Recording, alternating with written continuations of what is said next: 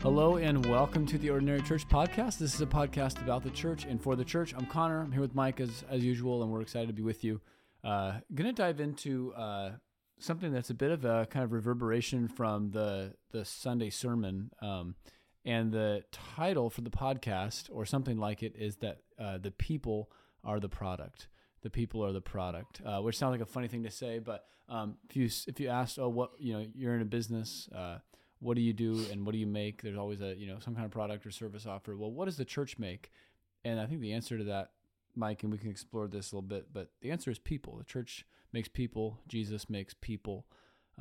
Transformed people is the goal of ministry, the goal of the church. And so we just want to expand that a little bit on the podcast today, talk about that, and then maybe explore what that conviction would direct us to pursue in terms of things that we would focus on in the church, how we should approach ministry and those kind of things. So, Mike, let me just, the passage that I'm thinking about is 2 Corinthians 3, and I'll just read the verse 2. Paul says to the church, "You yourselves are our letter of recommendation, written on our hearts to be known and read by all." So he said, I don't need another letter of recommendation that confirms my ministry. It's you. Your life is that letter. So, Mike, let me maybe just a broad question to start.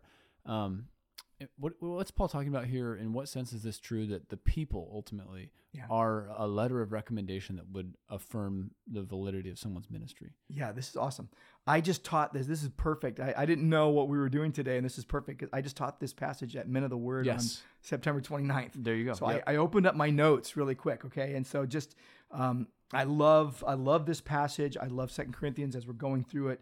We went through it in our men's retreat, but before that, we started in Men of the Word. So if you're a man and you're in the area of Orange, California, come to Men of the Word Friday morning, 6:30 a.m. We get in the Word and we're going through 2 Corinthians. So verse 2 is really interesting. You yourselves are our letter. You take a step back and he basically said, are we commending ourselves again? Like, do we need letters of recommendation? So there were people that were peddlers, of themselves and pushy way of promoting their status, all that kind of stuff. And so Paul is kind of rhetorically asking this question, expecting a negative. He's not commending himself. He's not needing a letter of recommendation.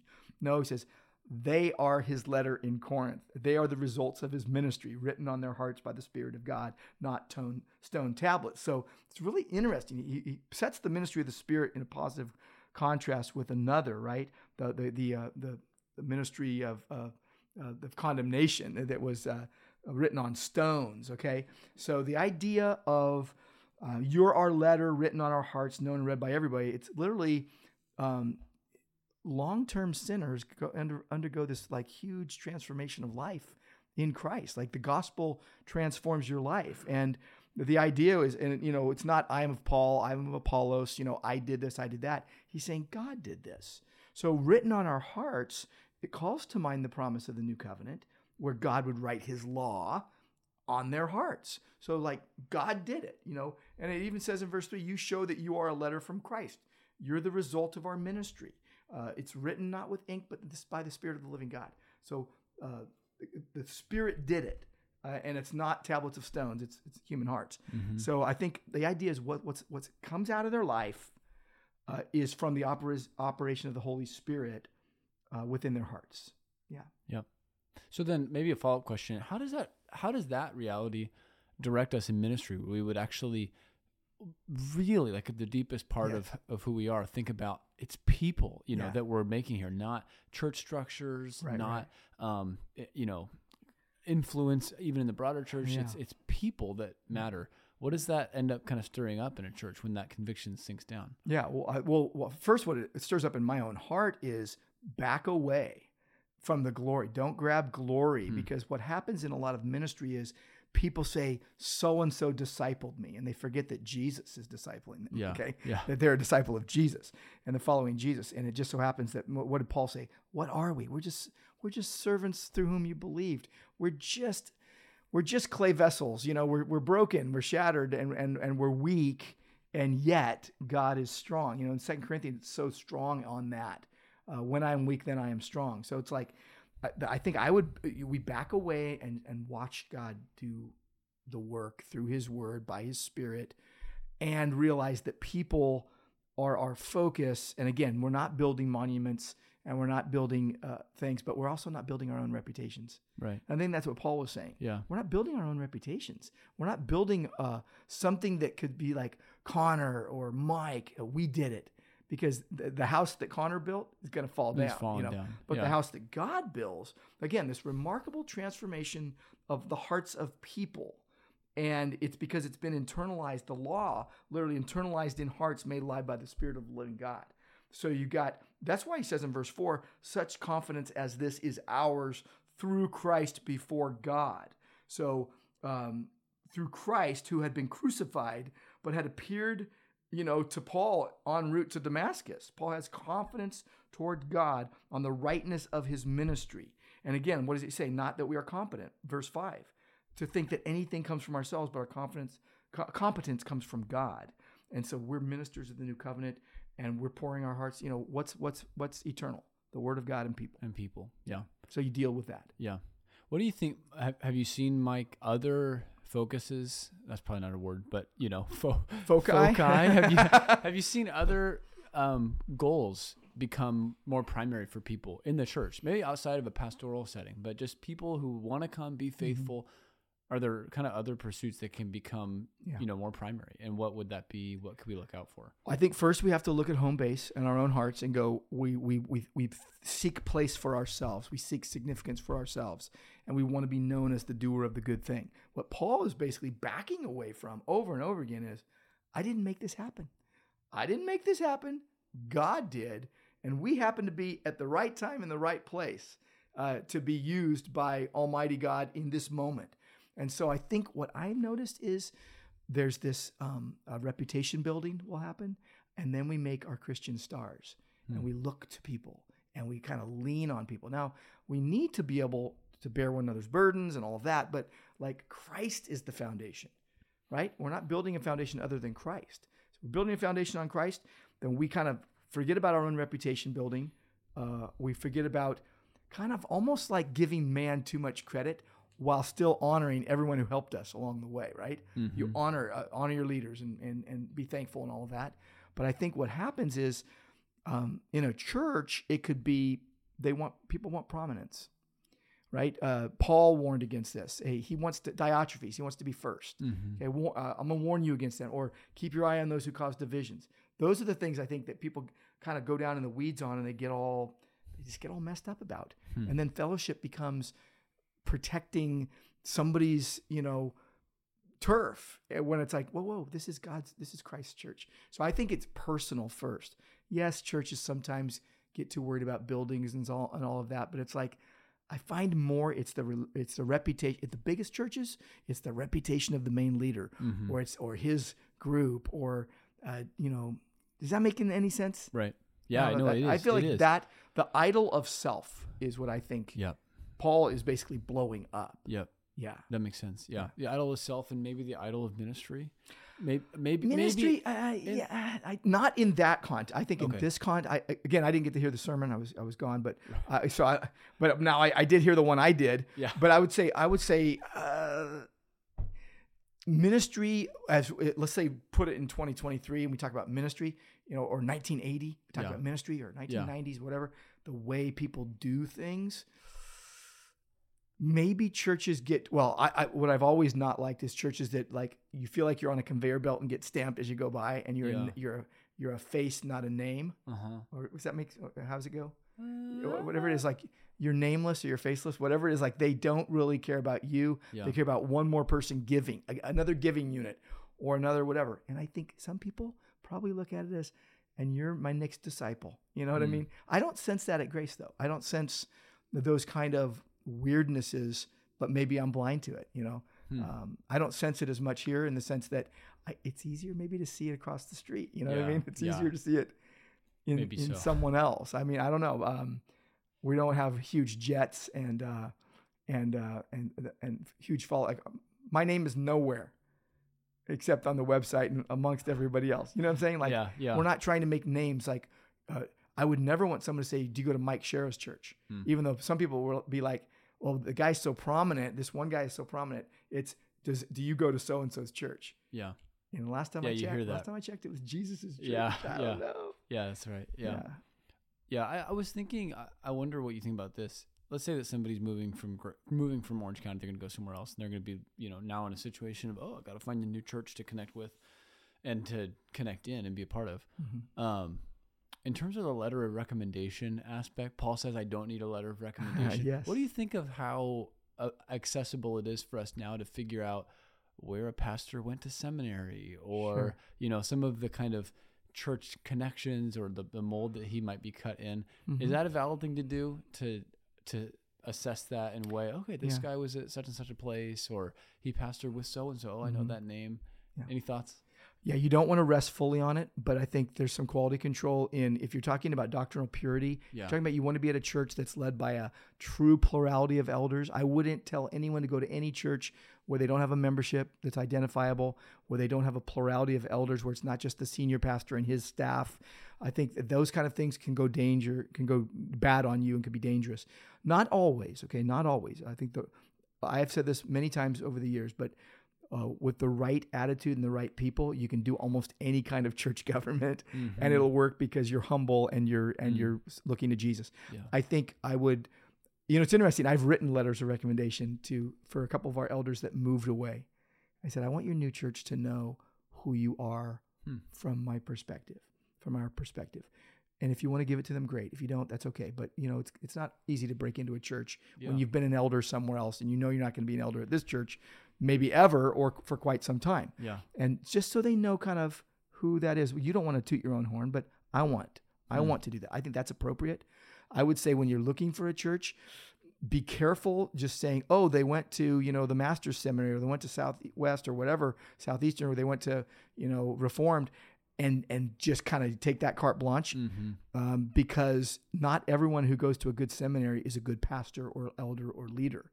So you have to be careful there. Right. But I would say in general, you want to see solid doctrine. If you're going to leave and go to another place, you don't want to just go to the flashiest place, to the place that might not seem sincere. You want to go to a group of people that are just doing what the scriptures instruct and have just enough organization to get things going in the right direction, but not so heavily promoted organization. Like we are really light on that at Grace. I mean, we're not very organized. You know that. We're very, and sometimes I'm almost like trying to push us up to a level just so we can at least be effective. Where some churches have a system that's plug and play that we just don't have anything of the sort here. So that's where I'd say, don't go too close. Don't go for the flashy lights. Don't go too quick to the flashy lights. Go to the flashing light. The flashy lights and the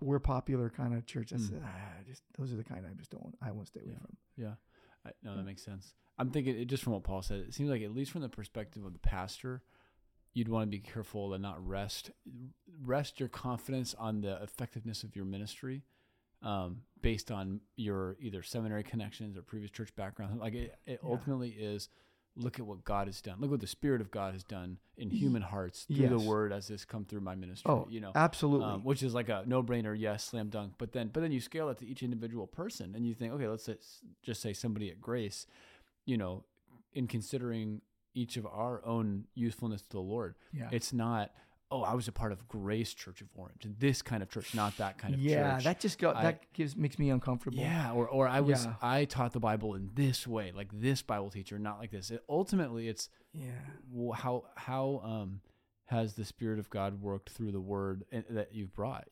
right? Or through not just in a teaching setting, but in terms of your relationships with people. Has God worked through your life to help others become like Christ? Yeah. I guess I would say I just don't think about it. Like if you start thinking about what you were just describing, you're really messed up. You're in a bad spot. Oh my goodness. Yeah. Like if our elders and our pastors thought that way, we would be making drastically different decisions than we do today. And I don't mean that to toot our horn. I'm saying like, I'm glad that we're not like dialed into, there's churches where they have the staff meeting is literally how many of this, that, and the other do we get this week, and to move to our goal of this many people and this many this and this many giving units and whatever it is. But it's like, if you're thinking that deep about what you just preached, besides Lord, do something in the hearts of the people, something's wrong. Okay. Yeah. So like we all with unveiled face are beholding as in a mirror the glory of the Lord and being transformed into the likeness with ever increasing glory.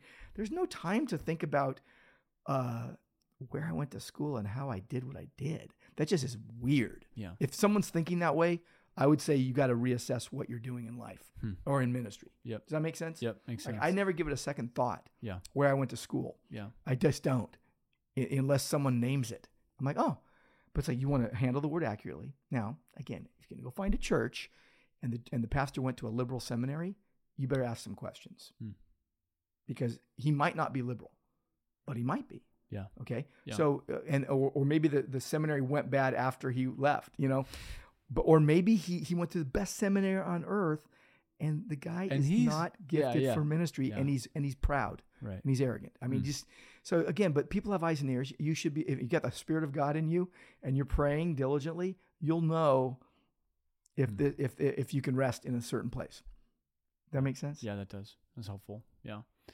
I don't know exactly the direction that I want to push, Mike. Is there anything that you're just in catching from the 2 Corinthians passage? Anything that you say, yeah, let's move towards this? I think we're coming close towards the close here. It just seems like this, glory, eternal glory is the theme. Got an eternal glory T-shirt in the house right here in this room. That's right. In our studio, which is my office, and the glory is just permeating through this. But it's all about the glory. It's not about the people. It's not about the servant. And I think this is what Paul's getting at. It's like the freedom comes from the unveiled face because the Spirit of the Lord has removed the veil and removed the blindness. And then it's like I came across someone recently that truly got saved, and I knew it. And it was like I knew it before I knew it because I'd seen evidence, but I didn't know until they told me. And I think if the real deal doesn't have to keep hitting you in the head to tell you it's real. You just kind of know if it's like the difference between counterfeit money and real money. If you ever if you ever just touched real money, when it's not real. Yeah. One time in my old neighborhood, I was walking around and doing my little exercise, and I started finding these little bits of paper of this torn $100 bill, and I found enough to literally piece it all back together. And I took it to the bank, and they're like, "Yeah, this is fake." And the funny thing is I kind of knew it because the way it felt anyway. But it was a counterfeit, and it was funny because I literally had probably 95% of the bill all taped together and stuff. I just think counterfeits, what's real. Paul was always getting hammered by his opponents, telling him he wasn't real or he was fake or he was trying to fleece them and get money from them and this, that, and the other. And it's like he's like. The Lord is the one who judges my heart, and he knows my heart, and he's not saying he's perfect either. So I don't know. I love this passage. I think that it's really, really points us to the glory of God in Christ and the work of the Spirit through the Word, and then we're just instruments in the Redeemer's hands. Yeah, that's good. Yeah. I think just in closing, I appreciate what you said. Only the Word and people will be here forever. Everything else is passing away. So I should just encourage us to just be praying, Lord, how can I just impact people, for Christ? I want to help people walk with you and know you and live to the glory of Christ. So I think it's a good place to end. Yeah. Anything else from you? I would just say when I meet with people, I meet with a lot of people, my prayer is always, Lord, help me be a blessing to them. Help me point them to Christ. And then to bring in, how does the Word of God affect the situation we might be talking about? How's the gospel transform? And it's like, stay in that mode. We won't be thinking about our own reputation or what people think about us or kind of anything of the sort where it would kind of go to an unhealthy place that would kind of lead us then to make choices that are not healthy. So I don't know. I think staying humble and confessing your sins and being very aware, looking to yourself, and making sure, looking to yourself circumspectly. Like when you're helping someone through a sin, you look, as Galatians 6:1 says, look to yourself so you not be tempted, because you're susceptible to the same type things. So I don't know. I think a church needs to be humble and needs to be focused on people and the Word. Yeah. It's funny. Christ and Scripture. And people. Yeah. People and what PPP, right? Prayer. Acts 6:4. We will devote ourselves to prayer and the ministry of the word, obviously with people. So praying, preaching, peopling. Yep. There it is. Yep. Yeah. Absolutely. And at the end of the day, you just remember, and this is exactly where Paul goes, I'm just a jar of clay, great gospel, great Lord. And I'm just, I just am thankful to get to play a part. Well, listeners, thanks so much for joining us. Hope that was an encouragement to you, and we're grateful that you joined us. So have a great rest of your day and week serving the Lord, walking with Him, and we'll talk to you next time on the podcast. God bless you.